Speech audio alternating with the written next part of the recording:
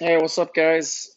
So I just did an episode with one of my friends. We met just here in Springs, gone out a few times and kind of talked and gotten to know each other. And it's crazy how everybody has a story. Everybody's got a story.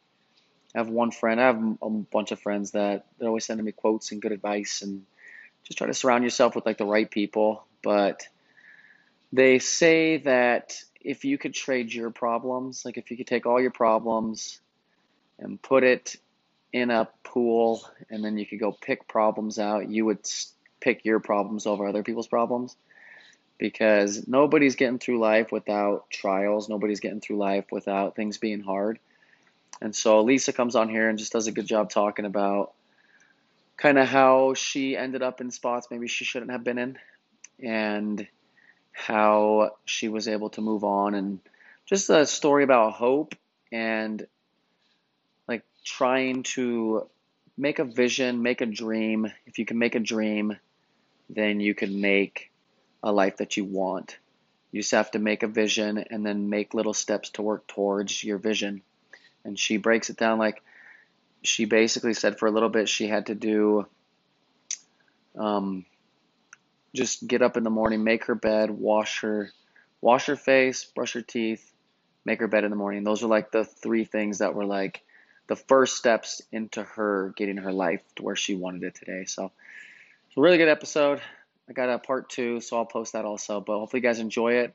And then if you want to reach out to me, do it on the King of Corona 2020 at gmail.com, because that's the easiest way for me to keep everything organized if you want me to put things on the podcast. If you send me like a messenger, or if you send me like anything like a text or something, I'll probably like I appreciate it. But like if you send it to that, that's where I'll kind of like use that information to try to build the podcast. So if you have ideas, or if you like how I'm doing it with the guests, or if you think it should be more of a conversation, or if you think like you like that when I talk alone, or if you like, just give me some pointers. I want to basically give the people listening what they want. And so um, I love all of it. I love doing all of it. I loved meeting with Lisa. I love meeting with all the guests that I've had. So hope you guys enjoy this episode. Thank you.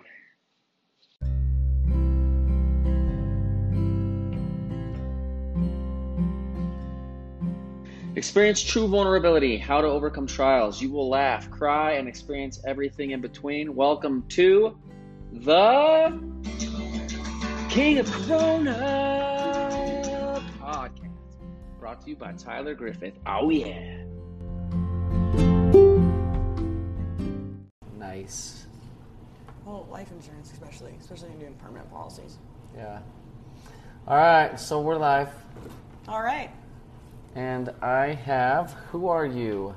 Tell my listeners, who do we have here? Hey everybody, my name is Lisa Lyncher, and I'm a native of Colorado. I'm an entrepreneur, I'm a mom, I'm a friend, I'm an athlete, I'm a lot of different things. So you're going to learn a little bit about me today.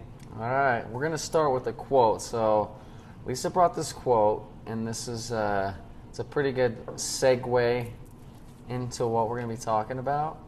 But it says, "It's funny, for all it took was a broken heart, and that alone was enough for her to do everything she ever dreamed of." So this, obviously, we're going to like touch on this throughout the discussion. The conversation, discussion. Yeah. Those valid words. Yeah, so essentially, because you've listened to my podcast, so you know, like I've brought some guests on, but my whole podcast is like helping through being vulnerable.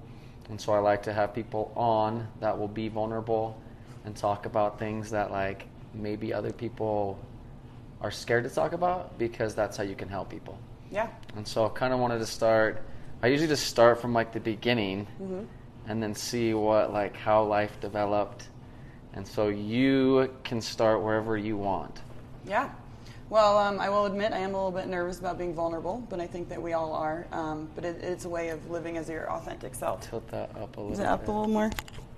There You need to like, here, we can hook it on the necklace too. There you go. That's a good idea. Is that better?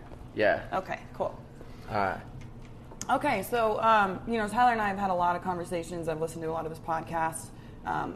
Even though we grew up in a different religious background, it actually ended up being very similar. So even though you grew up with the LDS background, I grew up with a Christian background. Yeah. At that time, that was when evangelism was really, really big. So we're talking the Hellstone and Brimfires, the priest coming up and laying his hands on you and knocking you across the room, that sort of stuff. What do you mean knocking you across the room? Oh, have you never seen that? Knocking you across sometimes the room? It does seem like they'll knock you down or like you'll fall or there'll be people. Did you get knocked down ever? I did not, no. Did your parents? I think so. Not that I really specifically remember. I feel like I kind of blocked out a lot of this stuff because it was a little traumatizing. You have to YouTube this. Yep. Okay. Yeah, definitely check that out if you don't know what I'm talking about, like evangelism in the late 80s and early 90s. Okay. So that's what I grew up around. Another big thing with that was that women were always really, really submissive to men. Yeah. And so I saw that dynamic play out between my parents growing up. So I was in the Christian church, grew up around that. Everything was really, really strict. We couldn't wear certain clothes. Yeah. We couldn't watch certain things on TV. No, this wasn't like... You couldn't watch The Simpsons, I bet. I could not watch The Simpsons. Oh, dear no. Lord God. None of us could watch that show, and it was the best. I know. It was the best. And it was funny the way we had our basement set up, because that's where the TV was. It was downstairs. It was me and my two older brothers growing up. Yeah. And it was set up to where one of us would sit to where we could see up the stairs, and then the other one would sit closer where you couldn't be seen from the stairs but have the remote. Yeah. So we'd be looking if mom and dad were coming down the stairs, hey, change the channel, we had a code word or something like that. That's what's so funny is our parents thought we were just doing everything we were supposed to be doing when all it's doing is building this once I get out of here, I'm watching Simpsons on binge for 5 years straight. Yeah, it almost increases your interest in these things because it's forbidden. Oh, you can't do that? Well, what do I want to do? I want to do exactly what you just told me not to do. Yeah. Okay, so super, super strict. Super strict. And, it was a little bit different than the Mormon church, whereas they didn't have these rules strictly written out and if you watch The Simpsons, you can't be part of the church family. It wasn't like that. Yeah, that wasn't like right. Mormonism either, right. but we had very strict get into the temple stuff, basically. Right, yeah. And, in Christianity, it's not as formal, but, it was really the law of the land and the house. And, if you did get caught doing something like that, the consequences were pretty drastic. And so as we moved on through life, eventually my parents ended up getting divorced, and we moved a little bit away from evangelism and just went more non-denominational Christian church. So I've been to Presbyterian, I've been to Wesleyan churches, I've been to a lot of different types of churches. I don't even know the difference, but there, when I was probably in middle school and high school, I actually got really involved in a youth program. Yeah. And I really liked that because it was very real. The particular, sorry, I'll turn my ringtone down. Good. I really liked my pastor. He was real, and he talked a little bit more about the grace that comes along with Jesus. Instead of the fear? Instead of the fear, exactly. Yeah. And that's totally the perfect way to describe evangelism. It's like hellstone and brimfire. You better be afraid of God. The wrath of God is going to get you if you do anything wrong, all that sort of stuff. And then so in high school, I was a part of a really great youth program. I was, volunteering, doing summer camps, going on missions trips and different things like that. And we had youth camps that we did also. Did you have was it organizations where you had because we had what was called young women's, young men's, and so you'd have leaders that would take you a night per week? Is that kind of what you would do, or is it just camps, or what? It was just camps. So you go away for a week? Yeah. So did you know the people you went with, or you just go with randoms? It was people that were in the same youth group as me, so I would see them on Sundays and stuff like that, and we would have other different activities where we would meet. So it was generally people that I had been around in that setting. But you liked each other? Yeah. It was a good group? Yeah. Yeah, okay. We had a good time. And it was separated more by ages, not and that was one thing it probably did. Everything was co-ed. We weren't ever kind of split up between boys and girls, but it was middle school, 6th and 7th grade, and then maybe they put 8th and 9th graders together, and then the older kids together. So that's kind of the only way we were separated. But most of these people we had really good relationships with, teens, and then a lot of the leaders in the church, in the youth group anyway. It was awesome. Well, then come around my junior or senior year, and I think at that age, everybody really starts to question their religion or what they've been taught. Because you're about to leave, and then you have to decide: am I going to continue this for myself, or am I going to abandon ship on this? Right. Yeah. Exactly. And so I was very much into the church, my relationship with God, and everything. And then there was some change in management at the main church, and they ended up cutting like 90% of the funding to the youth program, taking away our building, firing the pastor, getting a different one. Really just made this huge disconnect, and that really broke my heart. But what really was really upsetting and was kind of the final knock in the face was a few weeks after all of this happened, I went to church with my parents in the main chapel. Yeah. Well, they had been refurnishing the main chapel. New furniture, new decorative tables, new pieces of art. And for me, you know, it was just like, Yep. I'm about to go into this world. I had this great foundation of people and support and, you know, talking about morality and being a good person and stuff like that. And the church throws it away so that they can create more room in their budget for furniture. Like that it's just so sad. It's that like, yeah. I feel like that's my number one thing I say with my guests. It's so sad. It is. I just feel so bad about like how these organizations just like take people and just use them. Mm-hmm. They just use them and they push this like fire and brimstone and fear to be like, hey, you could take care of yourself, but it's more important that you take care of this organization Yep. over your own like needs. Mm-hmm. It's crazy. Yeah, and it just became, you know, very, very disappointing. And so from there, that was, again, like my senior year, so I went off to college, and I really started exploring some other religions. I didn't get too in-depth with any of them, but really Yeah. just understanding basically what they are. And Did you see, when you did that, did you see, like, was there vast differences between the ones you were going to? Or were they all, like, essentially, like, the same concept with a teeny bit of difference? yeah, I would think one of the biggest differences is like the labels. You know, what does this particular religion call God? What Yeah. do they call their holy book? You know, if it's not the Bible, is it the It's Quran? so is it funny. whatever? And so what I All their kind of stuff is just funny. yeah, it's crazy. And you know, got respect for people that have, you know, rely on their religion. That's fine. It brings people a lot of strength. It's brought me strength in some of the dark areas of my life. But when I really step back and look at all of them collectively, they all have a deity. Yeah. They all have a set of rules that you should follow. And generally, for the most part, they should teach you how to be like somewhat of a decent person and consider other people. Granted, I don't know all the details of all religions, and I'm sure there are some out there where, you know, we're going to disagree on what is good, what is bad, how people should be treated. Yeah. But for the most part, that's it. There's a set of rules and there's a God. Mm-hmm. And so I really started thinking a little bit more about it, and I was like, you know what? If God really created all of us, he knew that we were going to be incredibly different. So you started to finally think for Lisa. Mm-hmm. Yeah. And that's what they don't want. No, that's critical like thinking. so scary to them. Like, Yeah. uh-oh, Yep. Lisa's a thinker. Yep. Did you ever see that movie Divergent? No. Where they got like the 4 different groups. There's the sports people, and then there's like the brainiacs, and then there's like the engineers. There's like 4 different groups, and so you fit into your group. But then there's like divergents who are like free thinkers, Okay. and so they don't fit into any group. And so like these people want complete like control and dominance over these people. Conformity. And so if you're not part of that, like these divergents are looked at like we got to get rid of them. They're like degenerates. That's how like church looks at like you when you start to become a free, like you start to think, because they're like, we need to control this person's thoughts, Yep. because if we don't control their thoughts, they're not going to give us money anymore. Exactly.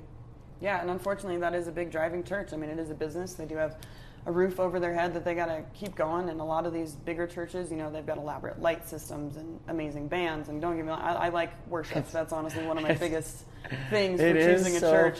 Because I did Yeah. the same thing though. Sorry, I keep interrupting you. But I was like, so when I left the Mormon church, I was trying to like find a spot to fit in. So I went to all these other churches. It was so weird though, because like in my church, you'd have a hymn book. And like somebody would play the organ. It sounds like Catholic church. Yeah. And it'd be like the most boring shit you've ever heard of. Yep. And so And you're like then embarrassed go- if you don't know all the words because everybody else Yeah. around you like has it memorized. Yeah. But then you go to like the rock bands, and I was like, I don't even know how to feel about this. Right. It was very like, it was like almost uncomfortable because we're still standing there. Like it seems like we should be up like in a mosh pit. Right? Like it's a concert. Yeah, totally. I think one of the strangest songs that I heard played from like a church worship group was actually Fleetwood Mac, Break the Chain. Ooh. But the pastor did an excellent job going into Break the Chain, you know, the chains that Yeah, life can have that's on what you you and all should that. do as So, a pastor. Is just like use real life stuff to Yeah. teach. yes, stop holding these like unattainable spots that you have to hit in order to achieve holiness or whatever it is. Then they got to get paid. Well, of course they got to get paid. See, that's the hard part. I tipped the rock band, when they played some Fleetwood Mac. I was like, all right, I'll give you an extra just $5. Make a little paper airplane with a $5 bill, throw it up on stage. Yeah. Yep. All right. Back on track. Where did I derail us? So yeah, at this point, I had grown up in a very strict kind of religious thing, but I started asking questions for myself. I found that there was some unity within all religions. There's a God and there's a set of rules. Okay. And then I started to think to myself, because, if God made us, he made us all so different, he's going to know that we need more than one avenue to go through. Yeah. You know what I mean? Not everybody's favorite color is blue. You know what I mean? Yep. Just little things like that. And so that really kind of opened up my eyes to all of it. And from there, I started viewing religion and religious texts as a book that you're studying in school, as if you're in a class. And that's how, if and when I do go to church, I do consider it like a class on the Bible. Yeah. Like, okay, what's this story? What's the underlining, moral of the story? And what can I get out of that I can learn? Did you want to make a little note or something before I derail you? So did you think, like, the Bible and all the stories you were hearing, was it more just like stories for you, like fiction? Or did you look at them more like nonfiction? Or was it like the story about Noah and the ark? Was that like, did that actually happen in your head? Or is some of this stuff just like, these are good stories to teach to like live by these principles type thing? Right. And I think it's more the latter of what you said, whereas it's just like when you watch a really good movie. Yeah. There's typically a moral of the story. Doesn't necessarily mean the movie's true. Even movies that are based on a true story, there's going to be elaborations and things like that. And, just as humans, I mean, it's like the telephone game. How many times has the Bible been rewritten? Yep. And so I really do look at it as what's the moral of the story. And so a lot of the stories about Jesus is not necessarily like idolizing him, but more, how do I become like him? Because he really was a really good example. Yep. And as I've shared with you before, I think that there are other really good examples from other religions that are, we need to, you need to show each other love. You got to have compassion. You have to have forgiveness. But then at the same time, there's also a few stories in the Bible, and I think people often forget this, like when Jesus flipped over the table because the people in the house were wanting all of the money. They're basically robbing the rich in order to let them have access to God. Yeah. And Christ got pissed and he flipped over the table. And so just because if you're trying to be Christ-like or Buddha-like or whatever it is, the person that, maybe showed that example when they were here, the texts that cover them, it's okay to get mad and upset and passionate about things and to stand up for what's right. Yep. Even if it does mean raising your voice. I got 3 kids. I raise my voice all the time. They're not going to learn if I don't raise my voice. But exactly. Always coming from that place of like love and compassion is definitely where I started. And so at that point, I'm kind of in college, and I actually am in college. Where'd you go to college? I went to Colorado Mountain College, which is a community college here in Colorado. Okay. There's like 18 different campuses. It was awesome. I was up in Glenwood Springs, up in the mountains. Beautiful area. I studied photography while I was up there. So at the same time that I was dealing with, figuring out the stuff with religion for myself, I'd moved out of my house, living away from my parents. I'd had a couple of relationships in high school and started dating in college and stuff like that. But one of the big things that carried over for me with religion was, like the whole abstinence thing. Yeah. And I wasn't abstinent. That's so do they pound that? They pound that into your head, right? Like the sex stuff? Well, that came a lot more from my mom. I feel like actually at church, it wasn't discussed as much. It was more of a taboo subject. But don't you think like the church though, like teaches the parents and then the parents absolutely. Enforce it? Yeah. But so like I don't think it would have come from your mom if the church wasn't pushing it through your mom to you. Well, and the other thing with my mom is she actually grew up Catholic too. Okay. So she grew up Catholic, and then when she was about 20 years old is when she switched over to evangelism, Christianity, and all that sort of stuff. And so she had been raised with an even more rigid doctrine than I had. Yeah. And so, that was the belief. And I understand, especially being a parent, the idea of abstinence, it's a really good thing. I mean, there's a lot of, you don't want to have your kids getting teen pregnancies. Yeah. You don't want STDs, and that's a real big thing that you got to consider these days, the world that we're living in. But it's really not a reality. It really isn't. But it had been hammered into my head so much that you only have sex with your husband, period. Well, because of that, I stayed in relationships longer than I should have because I had been intimate with that person. Yep. They were unhealthy relationships. They weren't relationships that were going to serve me. They weren't even necessarily people my family would want to see me end up with. And it's like the same, vice versa for the person you were with. Like, they're probably with you, you're with them, and it's probably not right for either of you. Right. But you're both just staying in it because it's like almost like this cultural pressure to, like you said, you have this like misconception of what it's supposed to be like because there's no real good guidance out there for people. Right. Well, because nobody wants to talk about it, and especially with teenagers. Like, and I understand it can be an awkward conversation, but if I feel like if I would have been able to talk to my mom more about some of this stuff, I could have saved myself a lot of heartache and gotten myself out of a lot of trouble. But I knew that even if I went to my mom and told her that I had kissed a boy, that I'd be grounded for like 2 weeks and I'd probably never get to see that guy again, you know? And then that goes back to what we were talking about at the beginning. Yeah. Okay, if you tell me I can't see him, I'm just going to figure out ways to be devious so that I can. Did you listen to the one with Miranda? No, not yet. Jehovah's Witness? Mm-mm. It's like basically like you guys said the exact same thing. Well, and how crazy is it that a lot of the times you think Mormonism and Christianity are so different?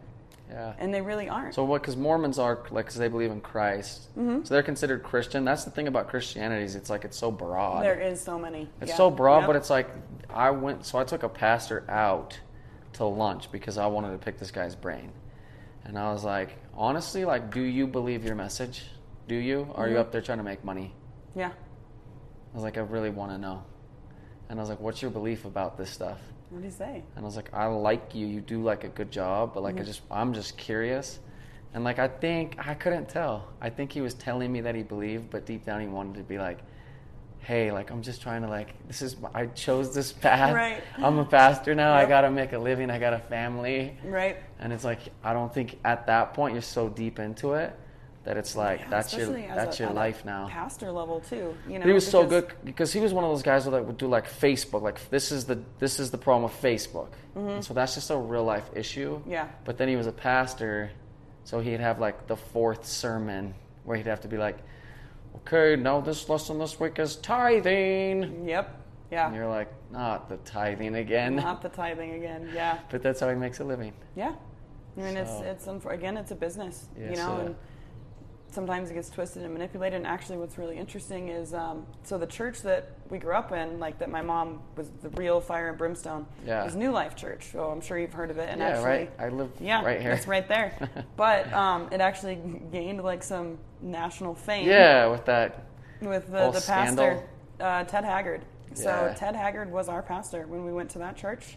I remember we used to play with Ted Haggard's kids. Like they'd come over to our house for a barbecue and stuff like that. So you knew him well. Yeah, knew him well.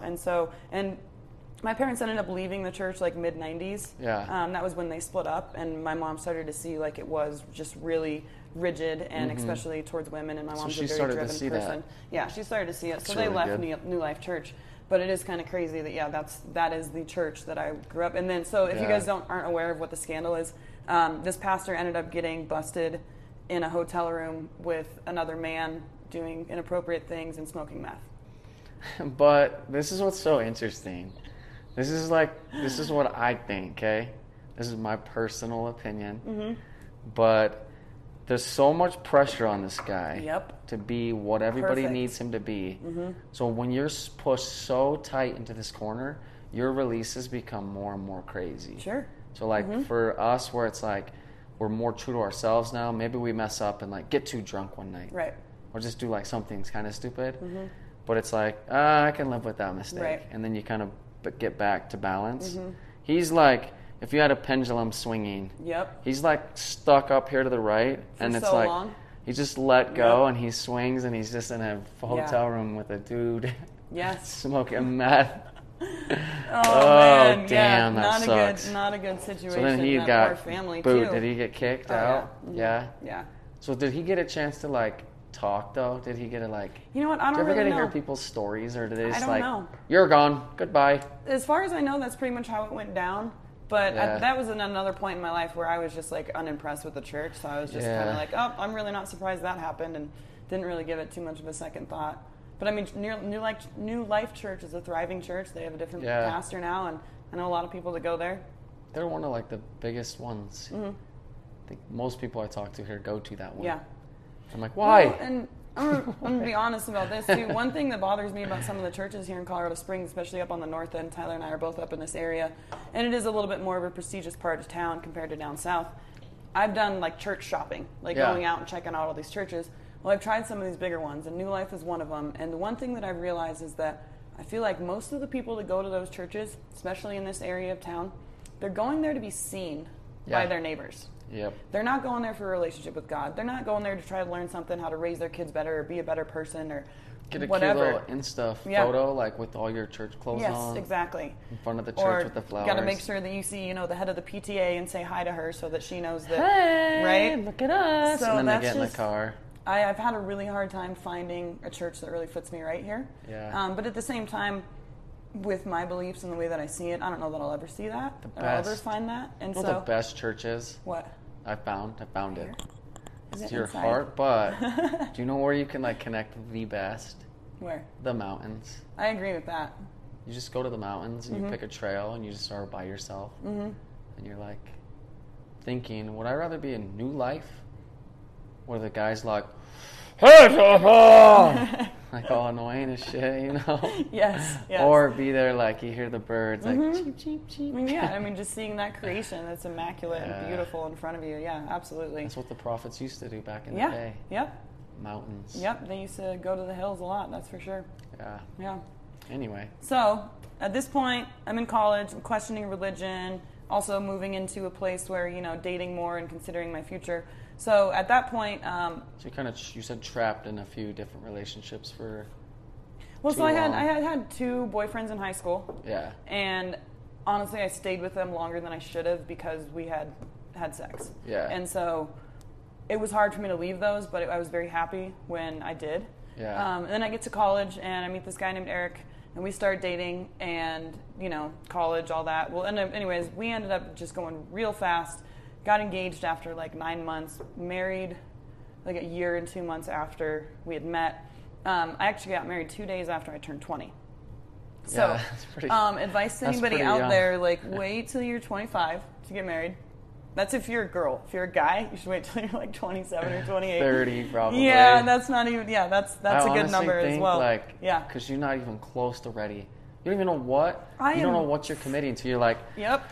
So now what? So now we live together. Mm-hmm. So what's our roles? Yep. And then you start to play house. Mm-hmm. Like you're like, should I get the groceries? Yep.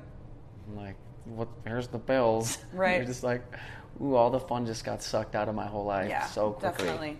Well, and it was hard too because I got married before I was 21. Mm-hmm. My ex-husband was 23, I think, when we got married. And so actually the first year of our marriage, he was out every night at the bar, and I was at home, and I couldn't go. I literally could not go. Yeah. And so that was really hard. And then I got pregnant with our first child 9 months after we got married. So that's another thing, is I think it's so funny, the questions that I get from people, because, okay, guys, I'm a single mom, I'm 33, and I have 3 sons. My oldest one is 12. The most common questions I get are, were you married? Do they all have the same dad? And did you get married because you were pregnant? So, no, I didn't get married because I was pregnant. Yes, I was married when they were all born, and yes, they all have the same dad. There you go. That's it's just rare. interesting, how in dating these days, these are legit questions and can kind of come up pretty early. So, and so got married when I'm 20, got pregnant 9 months later. So I was pregnant on my 21st birthday. After my son was born, which is about 6 months later, the first time that we went out to celebrate my 21st birthday, I definitely was drinking a lot. Yeah. Me and my ex-husband got into a fight. He was a very jealous person, and a lot of that was because of the things that he was doing behind my back that I didn't know at that point. Yeah. So he wouldn't dance with me that night, and so I was out with my friend Eva, and so she and I were dancing, and he comes up to me on the dance floor and throws this glass of water in my face and calls me a lesbian because I'm dancing with my friend Eva. And at this point, I was probably more drunk than I'd ever been in my life. That's so mean. So I stormed off. I walked over. We'd started at his cousin's house that was a couple blocks away.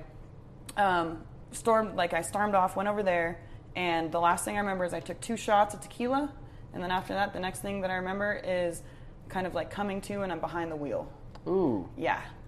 And so immediately, and it was a mountain highway that's up in Glenwood Springs, between Glenwood Springs and Carbondale, and there was a little gas station that I was coming up on.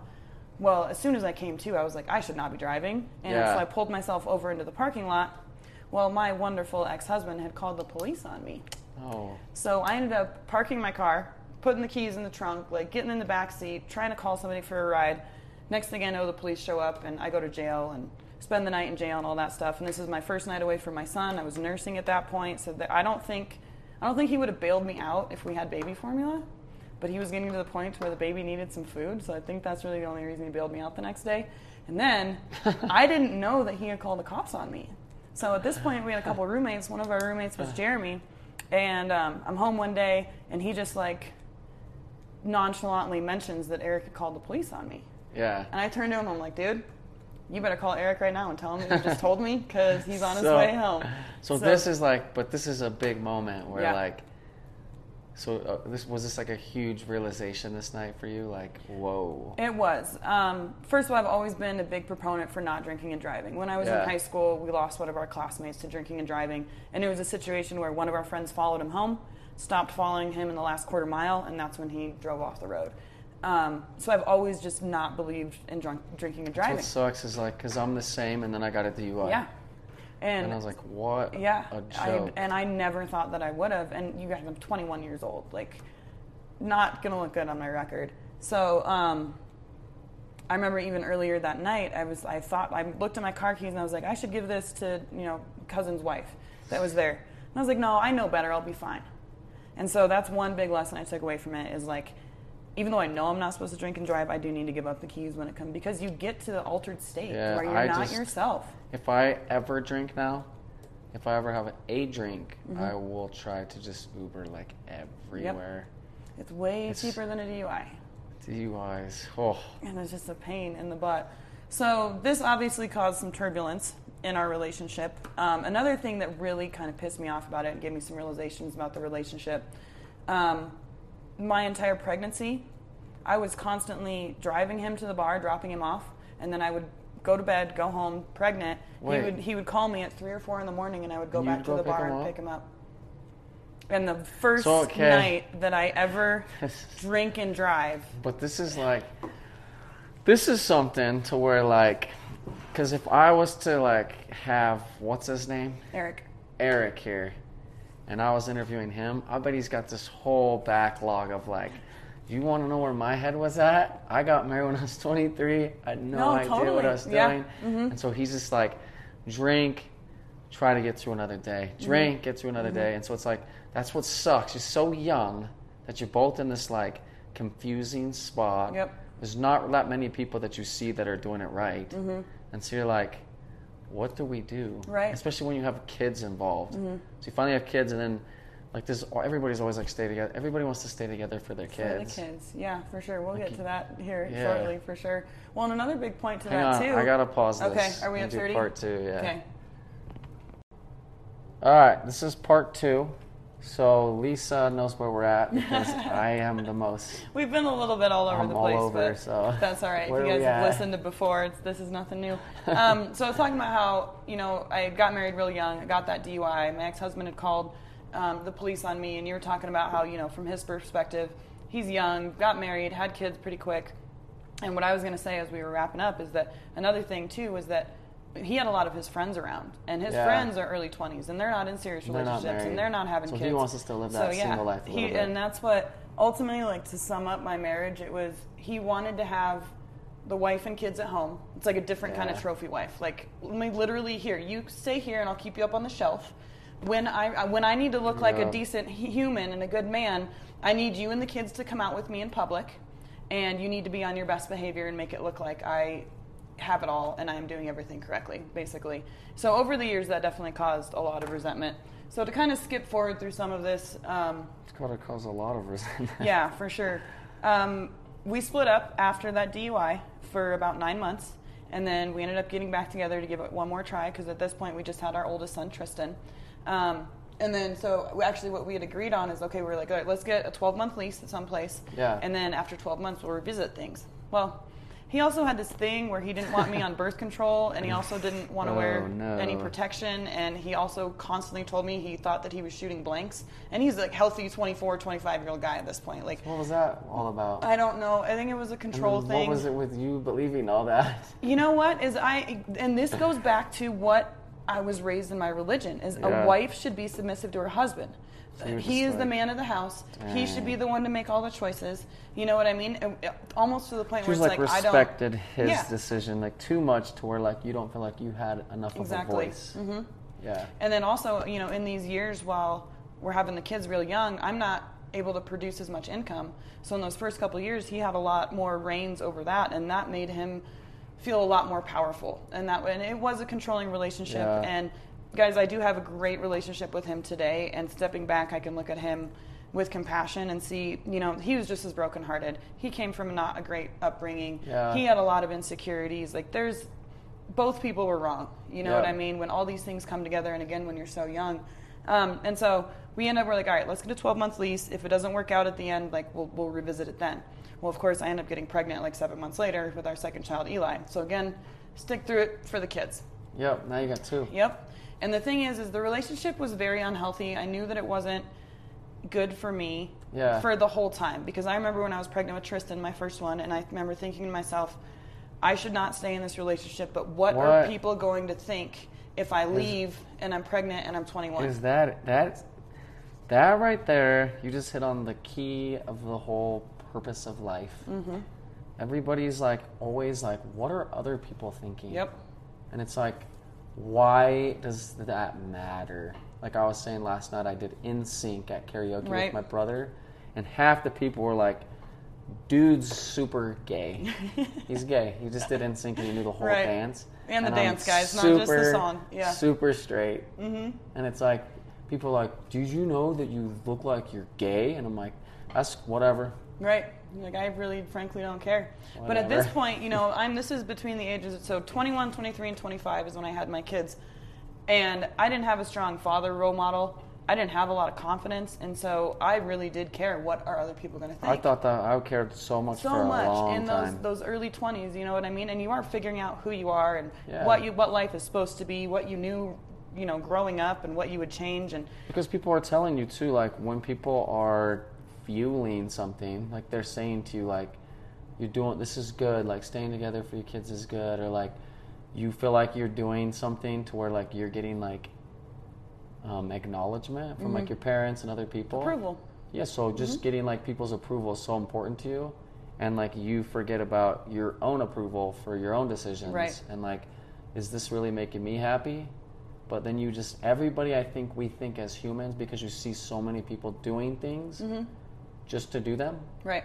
It's just like, well, I might as well just do it too. I guess that's what I'm supposed to do. And if I don't, I won't fit in. And then that can bring up other insecurities for things as well. So I remember having that same thought through all 3 of my pregnancies. Yeah. When I was pregnant with the second one, I know I shouldn't be in this relationship, but what are other people going to think if I have a 1-year-old and I'm pregnant and I leave? And then third pregnancy, what are people going to think when I have a 1-year-old, a 3-year-old, and I'm pregnant? So I knew deep down that it just wasn't a good place for me. But again, even that early on, I got to stay together for the kids, and I was really concerned about what other people thought. So at this point, after, actually while I was like pregnant with my second and my third, I was working for a really great company called 100% Chiropractic. I started out as a receptionist, and I had moved my way up through the corporate ladder. So we got to the point where I was actually the primary provider for our family for many years. Okay. And at this point, this was shortly after the 2008 crash. I want to say it was like 2011, 2012-ish. And my ex-husband, he's from Michigan, and my family's also from Michigan too. He was like, I want to move to Michigan. And at first I was like, fuck no, dude. We live in Colorado. I have a great job. We have family here. Like, I'm Michigan not going to Michigan. Like, what? No, we'll visit there once a year, but that's not going to happen. Well, at this point, I was still very much, I had gotten a little bit back into my basic, like, Christian religion. Yeah. It was what I was most familiar with. I was just trying to kind of use it as an educating thing and a guidance post. And I remember just praying about it and thinking, okay, you know what? A good wife follows her husband's lead. Even though I knew it wasn't really the best thing. Also, at this point, I had known that he had been with some other people, and most of the time it was with within my pregnancies. But again, I felt ashamed of that. Yeah. I felt ashamed that I let that happen. Like, I didn't want anybody to know because I didn't want them to think less of me. And I wanted to present a pretty picture. If people know, then they're like, why are you still with them? Type thing. So you don't want that. Mm-hmm. And then I also, I didn't want to tell my friends and family because I had planned on staying with him and raising these kids with him, and I didn't want my family to hate him. Yeah. So there's a lot of people that didn't know, and I felt very alone, and it was a very secluded kind of thing. And that was another thing about our relationship, is he, over time, would slowly cut off like all of my resources. Eventually I didn't have any friends. Yeah. My time with my family was very limited. Like, looking back, it's like, knowing who I am today and how strong and independent and forward I am, it's like unbelievable to look back at this young girl that just allowed so much like disrespect and control over my own life, Well, the frustrating part is when you were high school age, middle school age, it's like, it just seems like schools, parents, people would just be more trying to teach people about their like value as a human. Yeah. And like just going after something that you really love in life. Go figure out what you love. Go find that, and don't attach yourself to somebody else until you really know who you are. Yeah. It's like, I don't understand why that concept is not like the number one thing taught. Because what do you have to lose if it takes you to 26, 36, 46? Like, the grand scheme of things, it's like, if you attach yourself to a sinking ship right away, you're going to sink. Right. And so it's like, I feel like our culture just doesn't give people the opportunity to figure themselves out, and then you get yourself stuck in this like in these relationships, and so people could be way further ahead than they are right now, but they're not even given like the knowledge. Right. Yeah, and I mean, like you said, attaching yourself to a sinking ship, it's like you're doing that while you're trying to learn how to swim. Yeah. Also. And it's very interesting what is expected of kids once they get out of high school. Here, go take on a $100,000 loan. Right after that, make sure you find a nice girl and get married. And make sure that your wedding is a $30,000 to $50,000 thing. And then the ring. Okay. And you gotta get the ring. Yeah, and then you gotta get the ring, and then you're pressured to go buy a house, and then now we're married and we own a house. The next logical thing is to have a kid. All of a sudden, you're $300,000 in debt. You're barely able to, use your degree that you just spent how much money on. It's just, I do not agree with our society's view on that. You're totally stuck. Yep. So I did a podcast with my brother. So we were talking about like our upbringing, and I was just asking him like his point of view. Yeah. We were talking about how it's like in life, so like your decisions and stuff, you do have to like hold yourself accountable. Your life happens, and like some stuff you really didn't have any control over. Right.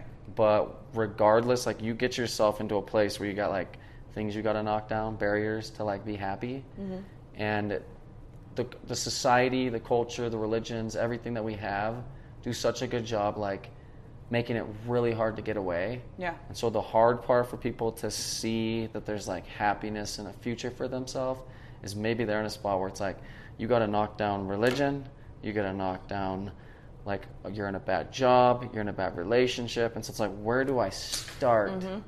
Well, and so many people are starting on the outside of themselves. Where you really have to start on the inside of yourselves. But it took me going through all of this crap to finally get to the point where it's like, okay, I need to look inside and like what's within my control. Yeah. Yeah. So, can I just skip a little bit? Sure. So, to look inside of yourself. So how did you do that? Like, how do you do that? Because like you hear it all the time.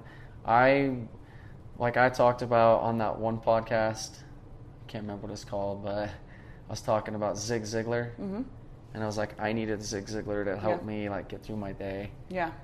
But like, so how did I get to that point of realizing I had to do that? Yeah. Okay, so long story short, ended up deciding I moved to Michigan with him. I knew it was going to be my last chance trying at the marriage. We were there for about a year and a half, and things got really, really dark for me. And when I say dark, you guys, and this is a real vulnerable thing for me to share, but it's the honest truth, I got to the point where I wanted to commit suicide, and I had a plan to do that. How old were you? 26, and I had a 1-year-old, a 3-year-old, and a 5-year-old. And I was incredibly miserable. when I moved out to Michigan, I couldn't even have a job because the economy was so bad that the cost of childcare compared to what I would be compensated, and it, and he was still doing the same stuff. Yeah. I found out around that time that he was having an affair there in Michigan, and I thought that maybe if I pulled him away from Colorado, he would stop that stuff, and he didn't. So then I was ready to really give up on life. And then, I look around at my kids and think about, okay, I'm young and I have a lot to offer. And so what do I do to dig myself out of this hole? But can I talk about that for a second? Yeah, absolutely. So what's like the thought process? Because I've never actually come up with like a plan. I know a lot of people, and this is something that's not talked about probably hardly enough either, is like suicide. Because we all know people that have committed suicide or have there's been just like attempts, or just a lot of people that go through this hard stuff. But like, what is that mindset, I guess, where you just lose sight of you don't even want to exist on this earth? So how do you get to that point, and then explain to people I guess where your head was at? Do you just feel like my kids, everybody be better without me? I'm so depressed and I'm just this negative energy that's just kind of just lugging my way through life. What did it feel like? It's interesting because I don't ever think that I had the thought that I thought that anybody my kids especially would be better off without me. Yeah. I have, suffered with depression a few different times in my life. Fortunately, I've never felt that I needed medicine, and when I was first diagnosed and prescribed medicine, I would flush it down the toilet. And this is one of my favorite things about my mom, is that she was fine with it. And she sat me down and she said, you know what? You don't have a chemical imbalance in your brain, which some people do, but that's not my situation. Yeah. You are just going through really hard things in life. And so this was the darkest, hardest part of my life. When we were living in Michigan, first of all, when I was in Colorado, I had a great support system, a thriving business, which also brought me some self-worth. I had people around to help take care of the kids. Well, all of a sudden we moved to Michigan. I'm stuck in the house. I have no friends. My husband is never around. He's being incredibly financially irresponsible. I was always the one that handled things, but because I wasn't working, he didn't feel that I should have my reins on that anymore. Yeah. And so it just became a slow spiral of me. I was so miserable. I was crying every day. He was very unkind to me. There was a few times where I expressed to him, this is what I need from you. I need you to tell me that you think I'm beautiful. I need you to make me feel like you want me, those types of things. And he would just do things that would almost dig into the wound a little bit more. I remember when I told him that I needed him to tell me, compliment me more. So he set an alarm on his phone, and the alarm was compliment your wife. And he would be in the same room with me, sitting like we are. His alarm would go off, and he would just ignore it and keep on doing what he was doing. And then I was pretty much in charge of completely taking care of the kids and myself. Yeah. There was also a little bit of tension between me and my in-laws. My ex is a very, very white male, and I have Spanish and Italian in me. And his mom definitely grew up with very much a bigot of a father. Yeah. And so she didn't like me because when we had children together, I tainted her bloodline. And so there was a lot of animosity there. She was a real thing. This was so yeah, real hard feelings about real that. hard feelings, and it's so funny because you were born because I look different ethnicity. Right, I look Hispanic, and I've gotten this a lot in my life. And what's funny is I look Hispanic, but if you look at the rest of my family, I have 7 siblings, none of which I'm fully related to. They're either half or step. I'm the only one that looks like this. Everybody else looks more like you than they do like me. Yeah. And so, especially growing up in my youth, I was treated like I was Hispanic, and that we spoke the language, and that my abuela lived at home, and that sort of stuff. And so it was really hard for me. So I've always joked I'm the whitest brown person you'll ever meet. Yeah. And my friend Alyssa just said that to me the other day, and I'm like, yeah, you're right. I look brown, but I can't speak Spanish. I don't have that culture. It's so stupid because it is what it is. You essentially are what you are. Yeah. And so then culture and all of us with our stupid brains look at something, and then we're this person's different. And then instead of just accepting people for who they are, it's Yeah, it's super frustrating. Yeah. So that was probably definitely... really weird. It was to see really that, weird. especially with like your siblings. Yeah, being treated differently. Again, like I always really wanted to have a really good relationship with my mother-in-law before I even knew how I was going to marry. Like I love family relationships. So you didn't want to fight and hate your mother-in-law? I didn't want to fight and hate, and then I tried, but you could just tell there was animosity and just different things like that. So really, I had a really great, safe environment here in Colorado. Uprooted all of that to move to Michigan. Trying to do my best for my kids. My husband's around less than he was when we were in Colorado. And it really started to attack my self-worth. Yeah. And so my thoughts that led me to suicide was more like, I'm not even worthy to live. Nobody can love me. I'm not good enough. And there was more of the thoughts of like, not maybe my kids would be better off without me, but like, I'm not a good enough mom. I'm not good enough to be your mom. And almost like I don't deserve to live. Like it was like this personal attack on myself. And maybe things would be easier. Me and my ex-husband were fighting a lot at that point. He never wanted to be around. That just reiterated those messages that I said. And it just became this complete place of hopelessness. So how did you get out of that? What was like was it a thing? Was it like, or did you just toughed it out and just kept going? I kind of just toughed it out and kept going, but I do remember like the turning point, and I remember I was in our bedroom and he wasn't home. I think the kids were down for a nap, and I just fell to my knees and I started crying and I was praying, and I was just like, God, take me out of this place. Like, get me out of here. I don't know how you're going to make it happen. I do not know, but just get me out of here. Yeah. And at that point, I had started to do a little bit more with personal growth and development. The chiropractors that I worked for in Colorado beforehand, they were the ones that introduced me to a lot of personal growth and development. And around this time is when I actually discovered Jim Rohn. And Jim Rohn is, like Zig Ziglar was his mentor. Yeah. And Jim Rohn is the mentor to Tony Robbins. So, I mean, just really, really amazing guy. Jim Rohn, just like Zig Ziglar, didn't even have a full education. Yeah. Made this amazing life for himself. Well, there's, I'll have to find some of them on Spotify. There's this DJ called Dr. DJ Smooth. DJ Khaled. No. Again. So yeah, DJ Smooth, and it's smooth with an E on the end. But what he does is he takes pieces from some of these guys' motivational speeches, and he puts them over beats. Ooh. And so that was like my jam. So it's like, they're kind of reiterating some of these same concepts. That's a pretty good idea. For 3 to 5 minutes. I know. I would love to like have my own motivational speeches, like put over beats. That would be so cool. So I'll share some of that with you. Yeah. So I would say Jim Rohn really, some of the basic principles that I was learning at that point is like, you have the power to make your life whatever you want it to be. How cool somebody just gives words, mm-hmm. and then like you decide to believe the words, and then the words have power. Mm-hmm. That's all it is. Yeah. So it's like me and you telling people listening right now, like, do you feel like suicidal? Do you feel like your life's worthless? Like it's not like you have like a purpose. You could do like way more with your life than you're doing. There's maybe like hard decisions between you and the life that you want.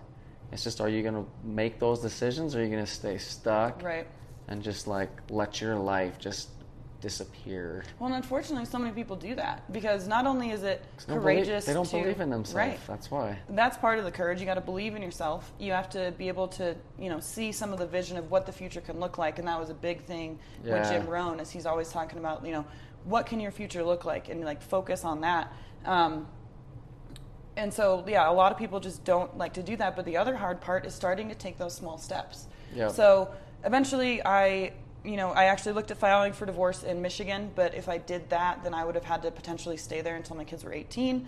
So then and this was the hardest part for me. When I told my ex-husband that I was leaving, I told him, okay, I think we can make this work if we move back to Colorado and you get your 30-day chip. He had a drinking problem. He always had. Yeah. Still does, unfortunately. But it was almost this.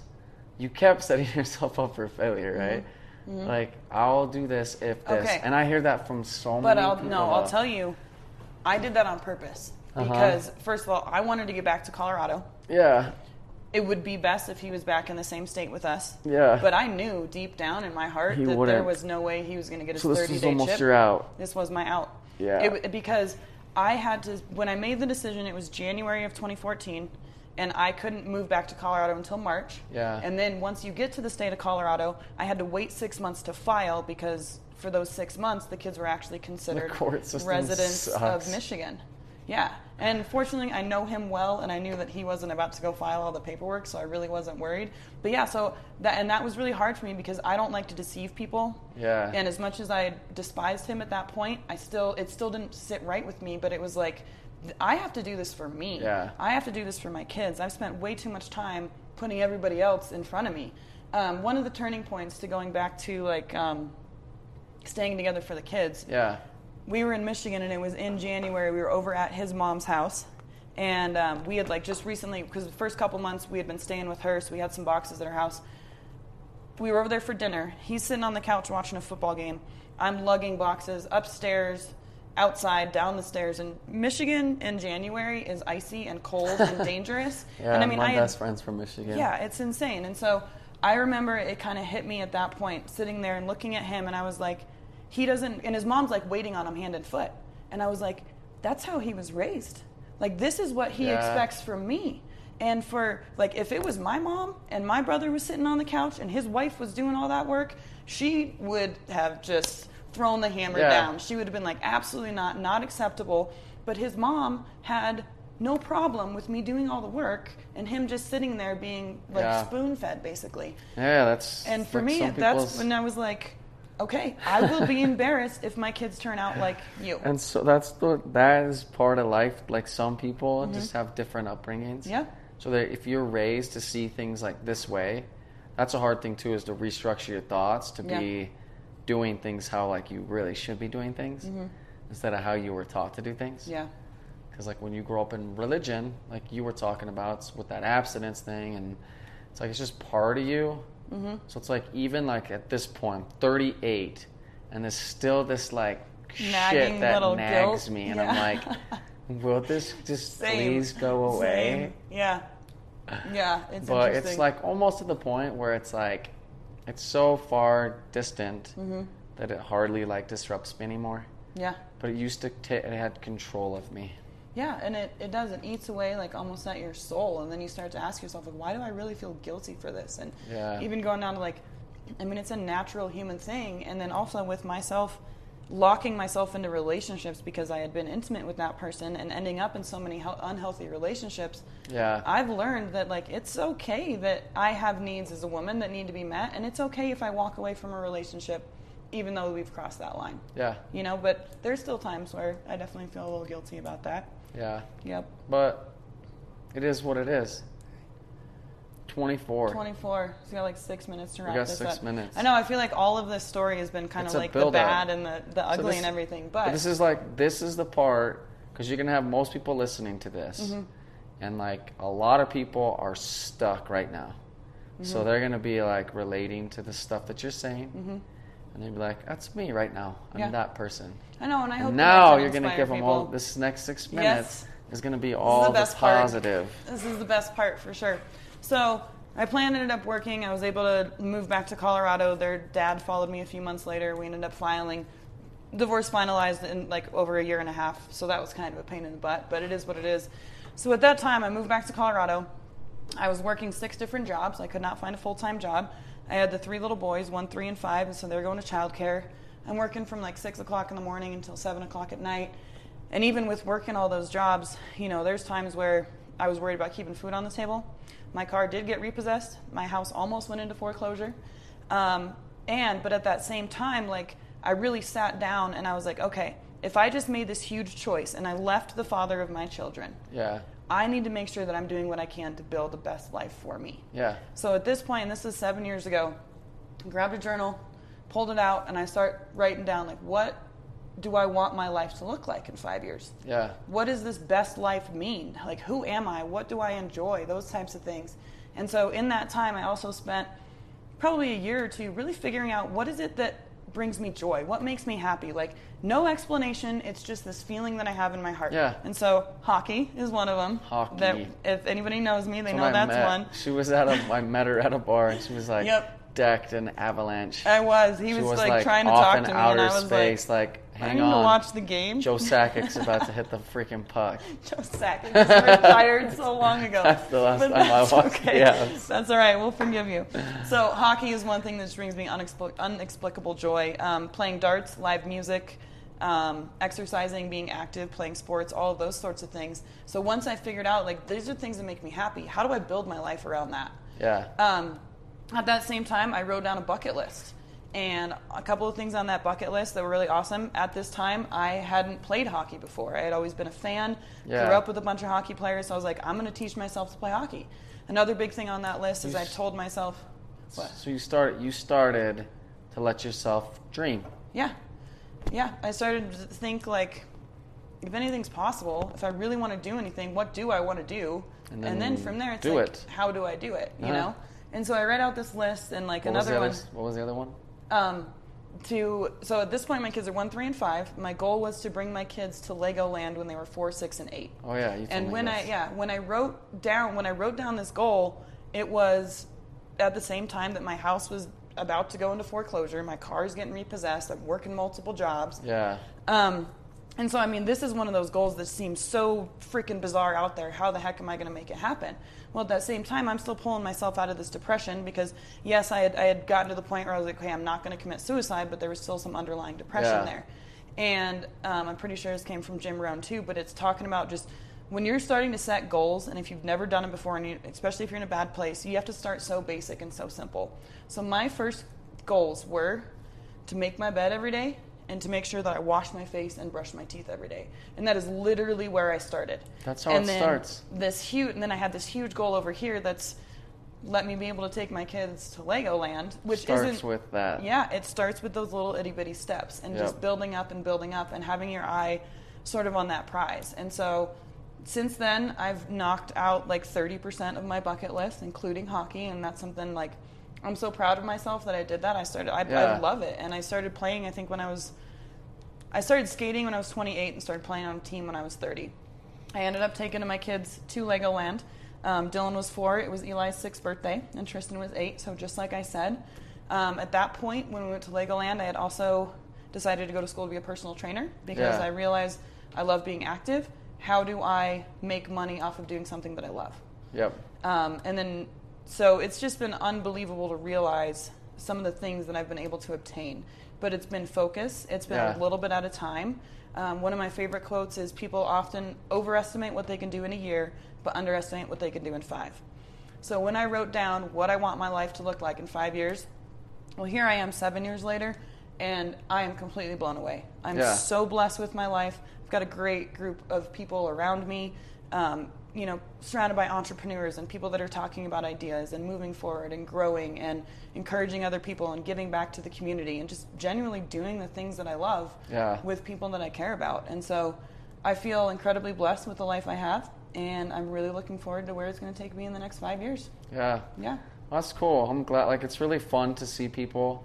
It'll go a little bit past the 30. Okay. So I'll be fine. But, but I just like to see people, like, because some people, when they get to that spot, they take their life. Yeah. They're done. Their life's over. It would have been the easy way out, sure. So many stories about people that, like, push through it, figure it out, and then it's just, like, it's nice for you to come on and just share your story because people are going to relate to it. Mm-hmm. Like, people relate to being in, like, I had somebody reach out to me that had the same thing, like, they were going to take their life. Mm-hmm. And then because of some words of, like, positivity, like, from one person, it gives them enough hope to, like, move on to the next day. And then it's just, that's the one thing too. I saw, it was like Will Smith on Instagram. He's got some good quotes. But he was talking about, he's like, today was a good day. He's like, make tomorrow a good day. Make the next one a good day. And then you're on your way to a good life. Mm-hmm. And so it's like, if you can just focus on, like, first it's like you make your bed. Yep. Brush your teeth. Wash your face. For me, like, when I got into running, it was put my shoes by the door and have my running outfit out. Yep. So it was less to think about in the morning. Mm-hmm. So all I had to do was get up, get my shit on, and go run. Yeah. And it's like, And then you have the little goal of, I'm going to go like a mile. And then mile turns into 50. And you're like, let's do 100. A couple steps in between there, but yeah. But it all starts the same. It starts with that little bit. Yeah, just that little tiny bit of, I know it might sound silly, but there is something that happens in your mind when you make your bed every day and make sure, you're doing just your basic personal hygiene, especially when you set that for a goal for yourself, because it is attainable. And once you have achieved it, even for one full week, it really increases your confidence. And then that gives you the courage to, okay, what can I do that's a little bit more? Going on a run, exercising 3 times a week, whatever it is that is going to take you from where you are now to where you want to be. You got to build that bridge. And you can only build it one piece of wood at a time. So thank you for coming on. Thank you for having me. Anything you want to promote?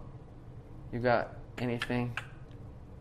Not at this point. I'll have to come back on when I've got some things set up, but exciting things are coming, folks. All right. Sounds good. I appreciate it. See you guys.